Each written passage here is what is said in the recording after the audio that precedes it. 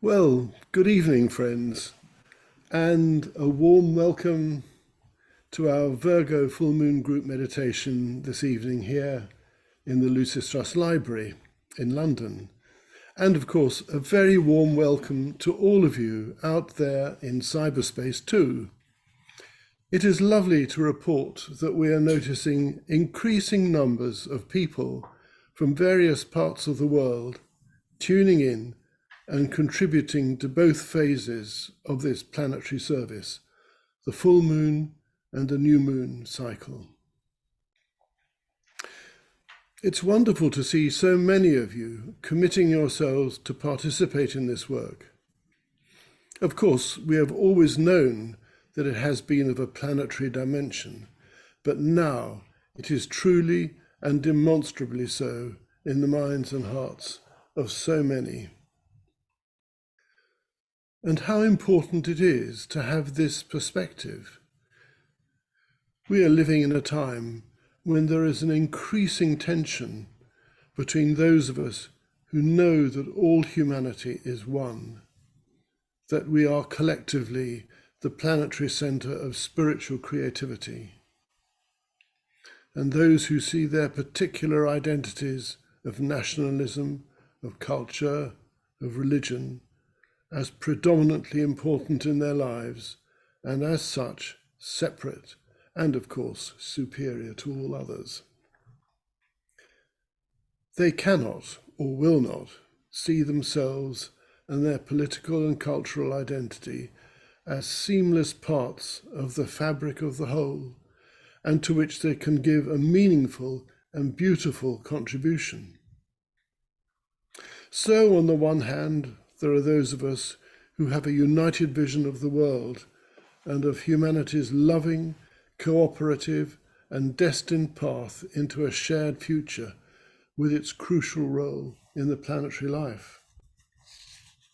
On the other hand, there are those who still inhabit the old paradigm of personality competition, embody what has memorably been called the Jack principle. As long as I'm all right, Jack, it doesn't matter what happens to the rest. From a truer and more spiritual perspective, we know that humanity is gradually becoming the planetary light bearer, bringing spiritual energy to all life forms, in particular to what are often referred to as the lower kingdoms in nature. Increasingly, I think, it is surely better to refer to these as the pre-human kingdoms. It has been poetically pointed out that God sleeps in the mineral, dreams in the vegetable, stirs in the animal, and awakens in man. The Tibetan put it another way. May I remind you of the occult statement that every living being or manifested life, from the planetary logos down to the tiniest atom, either has been, is, or will be a human being. Now this reveals to us two things. Firstly, that we know we have an essential identity with the life within all forms, from the microscopic to the macrocosmic. It reveals the principle of universality. This thought is staggering in its implications. It introduces us to the reality of ourselves as intrinsically a part of the one self that lives in each and all. Secondly, and consequent to this, is the recognition of the never-ending path for us as human monads that stretches forward into the infinity of love once consciousness has fully experienced and absorbed the whole gamut of what human life has to offer. This ranges all the way from the extreme selfishness and cruelty of the utterly self-centered person to the selfless, sacrificial love in the life of a world saviour. And of course, it encompasses all the gradations that lie in between these two extremes.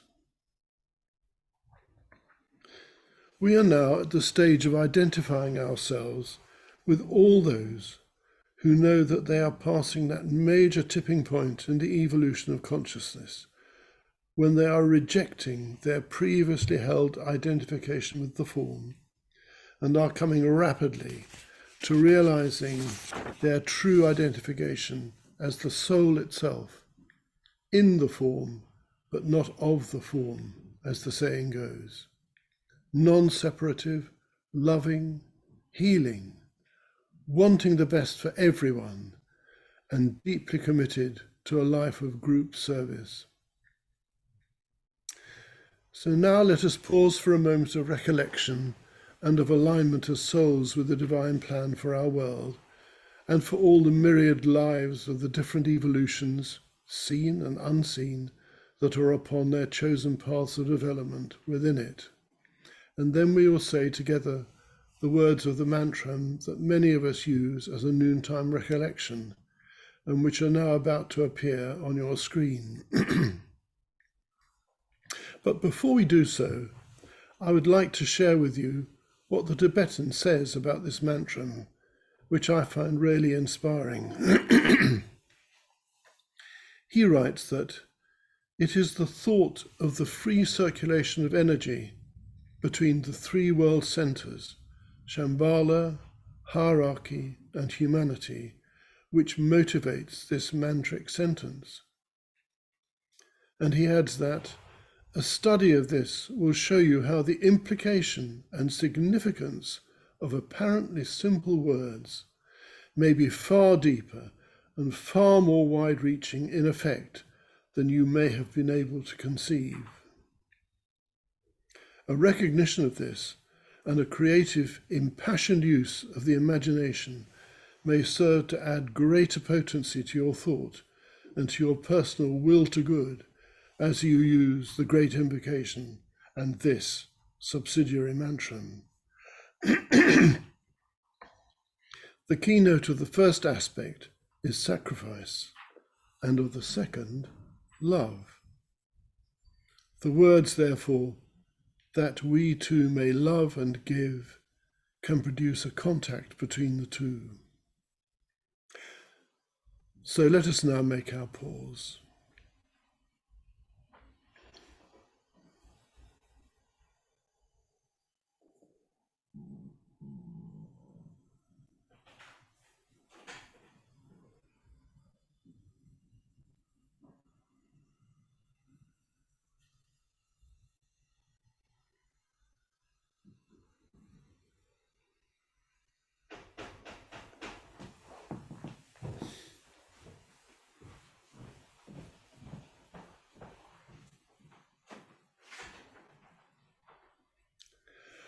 We know, O Lord of life and love, about the need. Touch our hearts anew with love, that we too may love and give.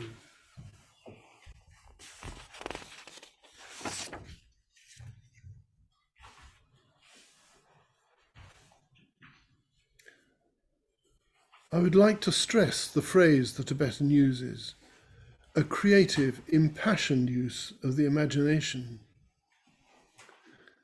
In these difficult times, we all need to strive our utmost to help magnetize the vision of the better future that can come to birth now, if all disciples, all aspirants, and all people of goodwill play their part with stern resolve, as the esoteric catechism puts it. And we should also add, with a joyful enthusiasm. Never before has a vision of realistically possible and good future for all life on the planet been more necessary. For our encouragement, we can know that the abstract ideas for this have already been precipitated into concrete thought forms, which are ready to materialize in the world through the sacrificial work of groups around the world. What we can do as a meditating group is to help make these thought forms really desirable to people in their millions, and help set their hearts on fire with love and a deep longing for that better future. We are helped in this with the gifts that the constellation Virgo gives us at this time of the year. The Tibetan writes that, among other things, Virgo represents the stage of quickening in the womb, when the fetus becomes at last possessed by the overshadowing soul. And this symbolically marks the stage of probation or awakening, of the baby leaping in the womb, so beautifully described in the New Testament story of what happened to Elizabeth, who was carrying the future John the Baptist, when Mary went to visit her. Everywhere, people are now becoming spiritually alive. They are, as it were, leaping in the womb of the form world, preparing to precipitate their birth as souls. They are struggling against the restrictions of the old, worn-out civilization, of cutthroat competition, of a world of business as usual with its win-lose model based upon a philosophy of scarcity, of a world permeated by ideological conflict, which instead of leading humanity forward into a new synthesis, has been mishandled and has instead led to large-scale human impoverishment, as well as the degradation of the entire biosphere. This ideological conflict has had a necessary and important part to play in human progress, for it has led to the development of the ability to discriminate, to think through, to understand, and implement values. But it must now be discarded and make way for a new paradigm of cooperation, which is assuredly a central part of the vision of a better future, a win-win future. One of the seed thoughts in their meditation that students in the arcane school use is, each life crisis can lead to extended vision or to a separating wall. And one student from Eastern Europe, perhaps responding to this, wrote as follows about humanity. But the powerful contrasts at work now will bring a wave of change that will create a good or bad place. It depends on who has a stronger imagination. This beautifully highlights the fact that serious crises are facing humanity in our present time. And there are basically two ways to respond to these that are challenging us to the core of our being. The first leads to an extended vision. More to say about this in a moment. The second leads us all to separating walls. And how interesting to note the selfish, fear-driven propensity to erect these separating walls that has existed since the end of the Second World War. The most obvious was the Iron Curtain between the Soviet Communist bloc and the democratic and capitalist West. Only a few years later, another barrier came into being roughly on the 38th parallel that divided and still divides North and South Korea. Nearer our own time, we continue to witness the building of walls, for example, to separate the state of Israel from the surrounding Palestinian lands. We all know that those who build separating walls have eventually to demolish them. And at this time, following the recent death of that great world server, Mikhail Gorbachev, we can see both the necessity and the pain that was involved in removing the Iron Curtain, for which he and his small group were such a political catalyst. And we also note with gratitude the growth of freedoms and good relationships that initially eventuated from it. and yet there still seems a great appetite to continue to build walls. As Pope Francis said a few years ago in response to President Trump's avowed intent to build a wall between the US and Mexico, societies should build bridges, not walls, to encourage good relations among people. And he amplified this later in a papal visit to Morocco. In the dialogue here in Morocco, he said, we saw that we need bridges, and we feel pain when we see people that prefer to build walls. Why do we have pain? Because those that build walls end up being prisoners of the walls that they have built. On the other hand, those who build bridges go forward. To build bridges is for me something that almost goes beyond the human. It needs very great efforts. Yes, indeed, this is true. But as the book Agni Yoga expresses it, there can be no obstacle that cannot be overcome by the human will. I do not say this as a consolation or for encouragement, but as a thing immutable. And this bears out humanity's present need, not just for goodwill, essential though this is, but for the will to good and that which ought to be. This is where the extended vision is leading us. Disciples of the world have a crucial part to play as they use their unfolding love nature as a springboard to touch and express that mysterious energy which we call the will. The Tibetan tells us that the secret of the will lies in the recognition of the divine nature of man. Only this can evoke the true expression of the will. It has, in fact, to be evoked by the soul, as it dominates the human mind and controls the personality. The secret of the will is also closely tied in with the recognition of the unconquerable nature of goodness and the inevitability of the ultimate triumph of good. This will force is available for right usage, but the power to express it lies in its understanding and in its group use. Now, it seems to me that one of the ways in which the spiritual will is finding expression in the life of humanity at the moment is in the efforts of many groups to promote and materialize the principle of sharing. In this respect, it is interesting to note that the cycle now being inaugurated in the world has been called Growth Through Sharing. For the increasing number of disciples within advanced humanity, this means that they can now share the work, the responsibility, as well as what the Tibetan calls the trained reticence of the hierarchy. It might be an idea to briefly try and understand what this work really means for us.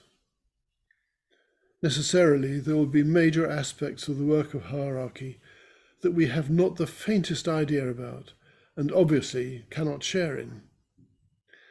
But aspects of it that we can realistically and usefully participate in will surely involve the intuition and transmission of the ideas whose source is the divine plan, and whose precipitation into the chaos and conflicting energies that characterize the mind of humanity at the present time is of such great importance. In this way, a steady stream of light is brought into the areas of darkness on the lower mental planes that are obstructing human progress right now. And it almost goes without saying that a major occupation of hierarchy is to maintain the steady radiance of love as a beacon of attractive and magnetic energy. We too can be a part of this. It is this that calls to human beings everywhere, summoning them through freedom to tread the path into the consciousness of the soul with its results of cooperation and right relationships.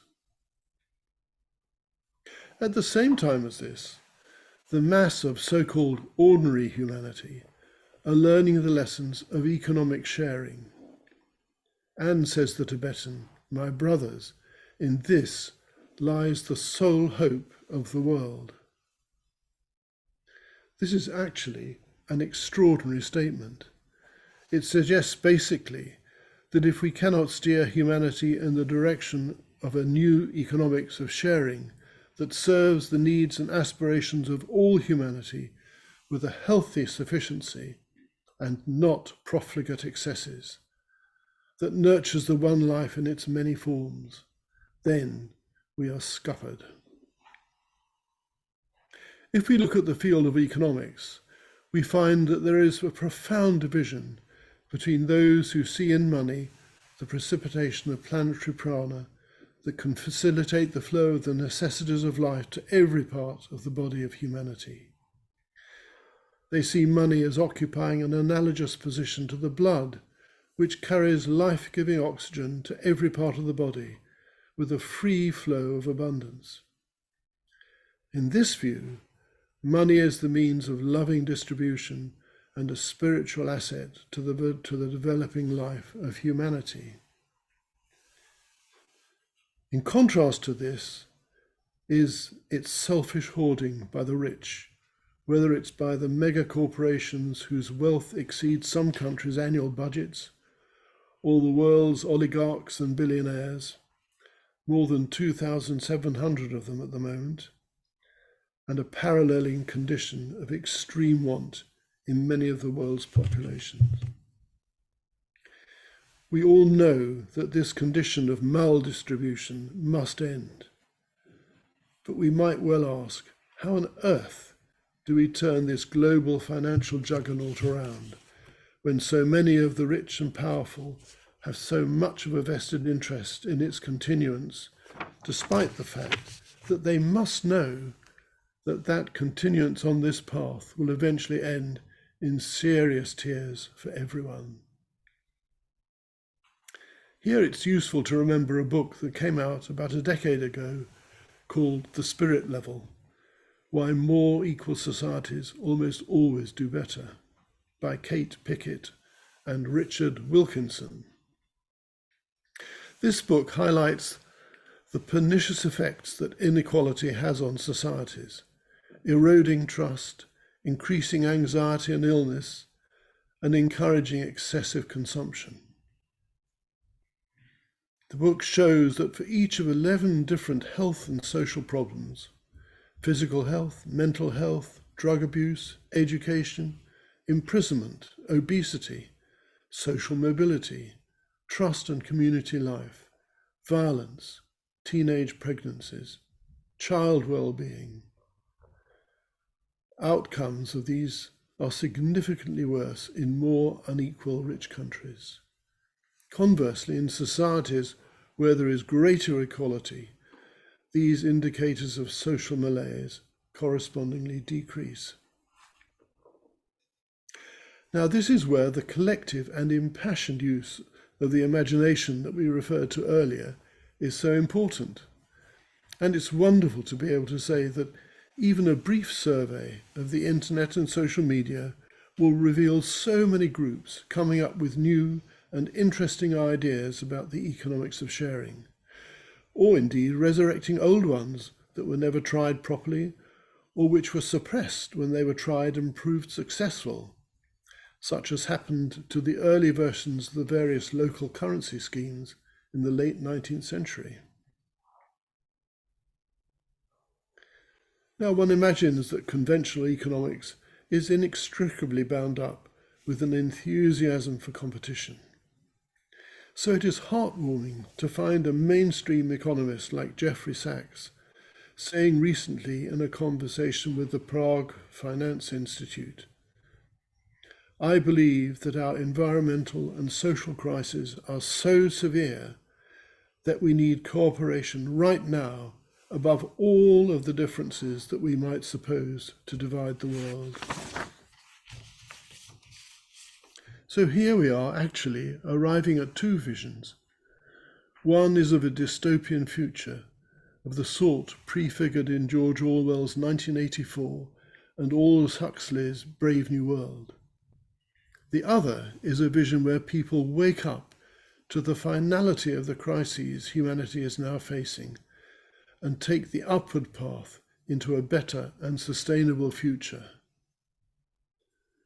Together, humanity can do it, I believe. These crises are rather like the muscles of a mother's womb in the birth process, contracting inexorably and, moreover, not relaxing in between the contractions. Without these contractions, the baby would not be born. Similarly, these world crises are forcing the birth of the human soul. They are inexorably contracting around the consciousness of humanity. If humanity cooperates in the process, and there is wonderful evidence of this happening in thinking and practical experiments all around the world, then the outcome is likely to be well, and the human soul will be born on a large scale. Let us remind ourselves what that arcane school student wrote that I referred to earlier. But the powerful contrasts at work now will bring a wave of change that will create a good or bad place. It depends on who has a stronger imagination. So, now we will go into our meditation, and because we are doing this as part of a serving, soul-inspired world group, let us make our imagination beautiful and strong and help the good to prevail.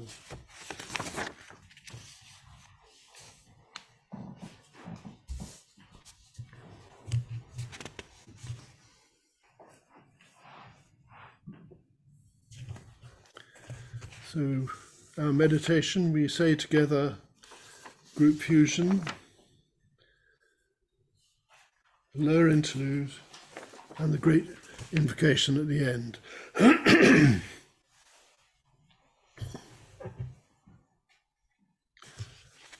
And to remind us, the keynote that we will be using in the meditation is the keynote for Virgo. I am the mother and the child. I, God, I matter, am.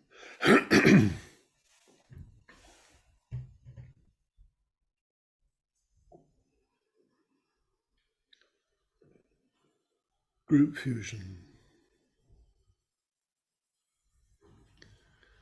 We affirm the fact of group fusion and integration within the heart center of the new group of world servers, mediating between hierarchy and humanity.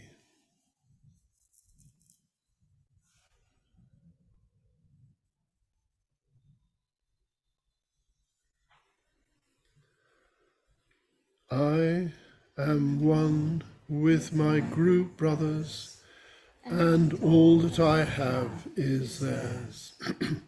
May the love which is in my soul pour forth to them.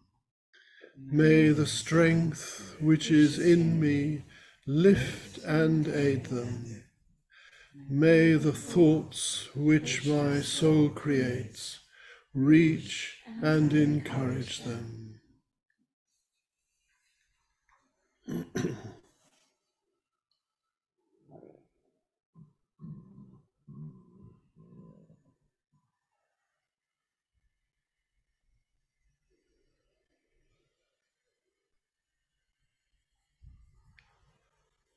Alignment.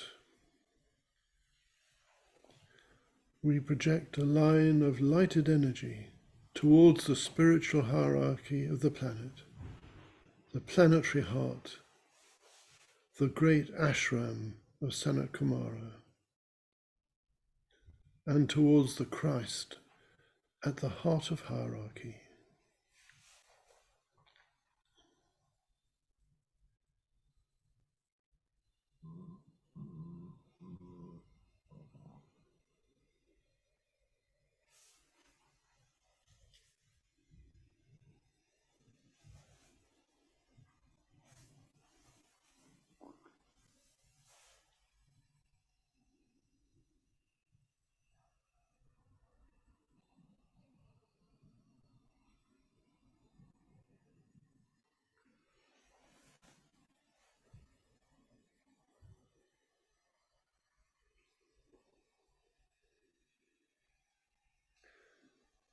Extend the line of light towards Shambhala, the center where the will of God is known.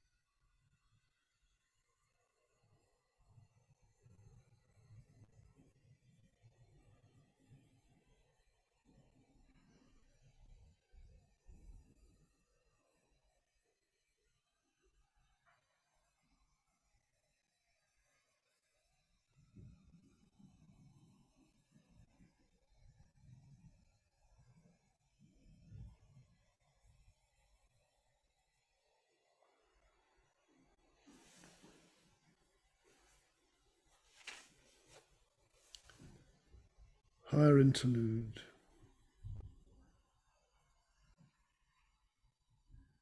We hold the contemplative mind open to the extraplanetary energies streaming now into Shambhala and radiating through hierarchy. We use the creative imagination to try and see the three planetary centers, Shambhala, hierarchy, and humanity, gradually coming into alignment and interplay.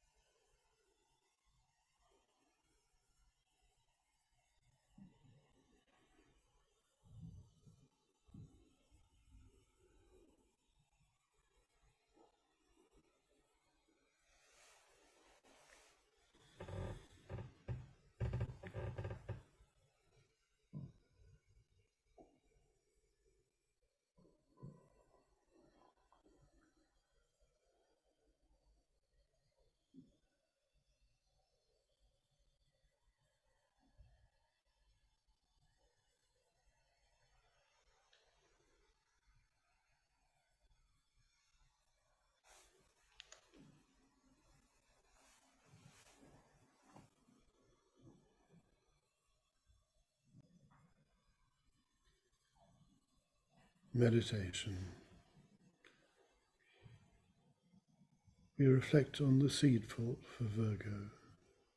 I am the mother and the child. I, God, I, matter, am.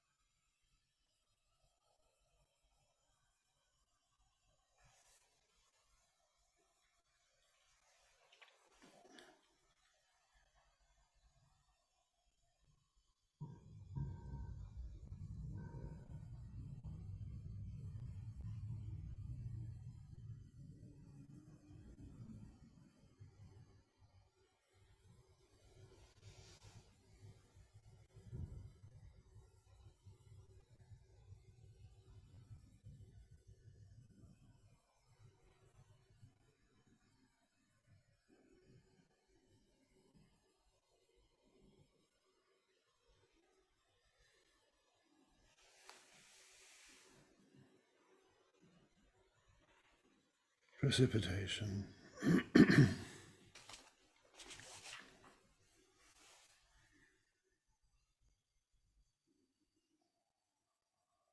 We use the imagination to visualize the energies of light, love, and the will to good pouring throughout the planet and becoming anchored on Earth in prepared physical plane centers through which the divine plan can manifest.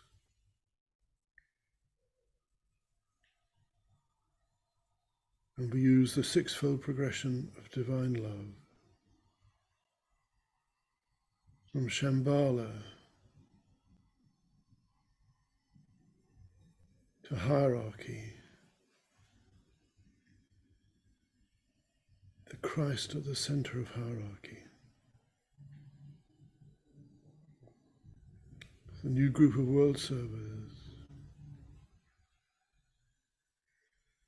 people of goodwill everywhere in the world.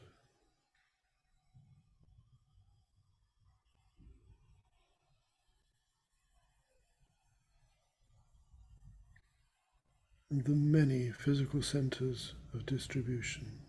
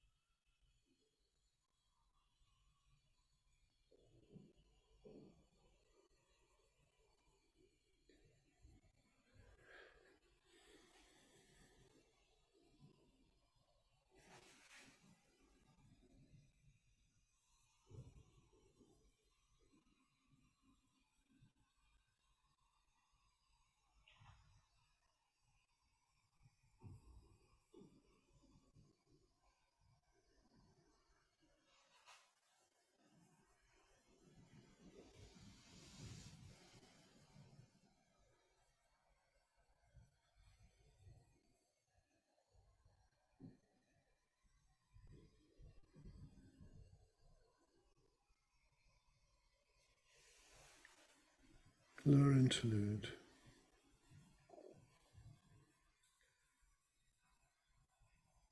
As a group, we refocus our consciousness within the periphery of the great ashram.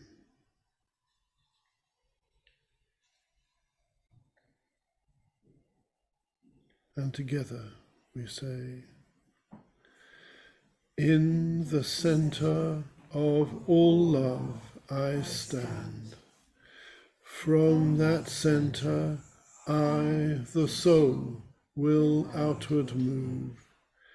From that center I, the one who serves, will work.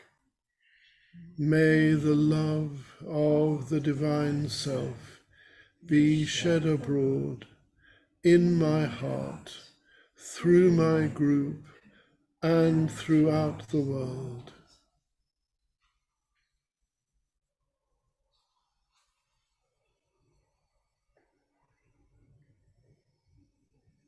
And we visualize the downpouring spiritual inflow, released from Shambhala through the hierarchy and streaming into humanity through the channel we have prepared.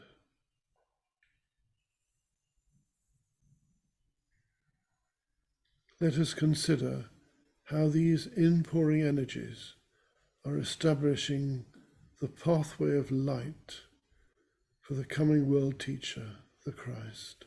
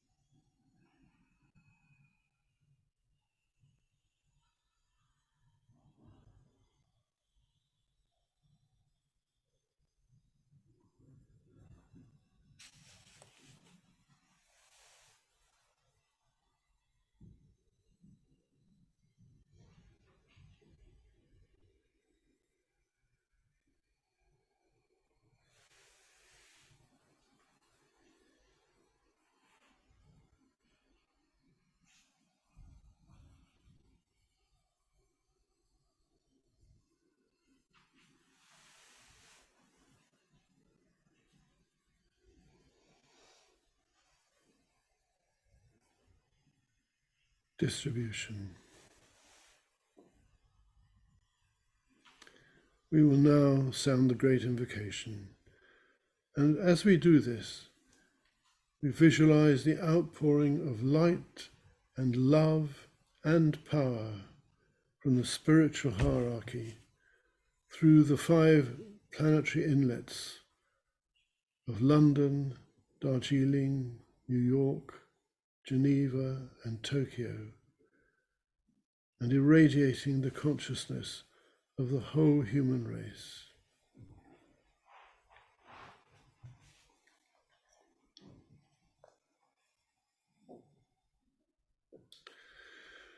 From the point of light within the mind of God, let light stream forth into the minds of men. Let light descend on earth. From the point of love within the heart of God, let love stream forth into the hearts of men. May Christ return to earth. From the center where the will of God is known, let purpose guide the little wills of men, the purpose which the masters know and serve. From the center, which we call the race of men, let the plan of love and light work out, and may it seal the door where evil dwells. Let light and love and power restore the plan on earth.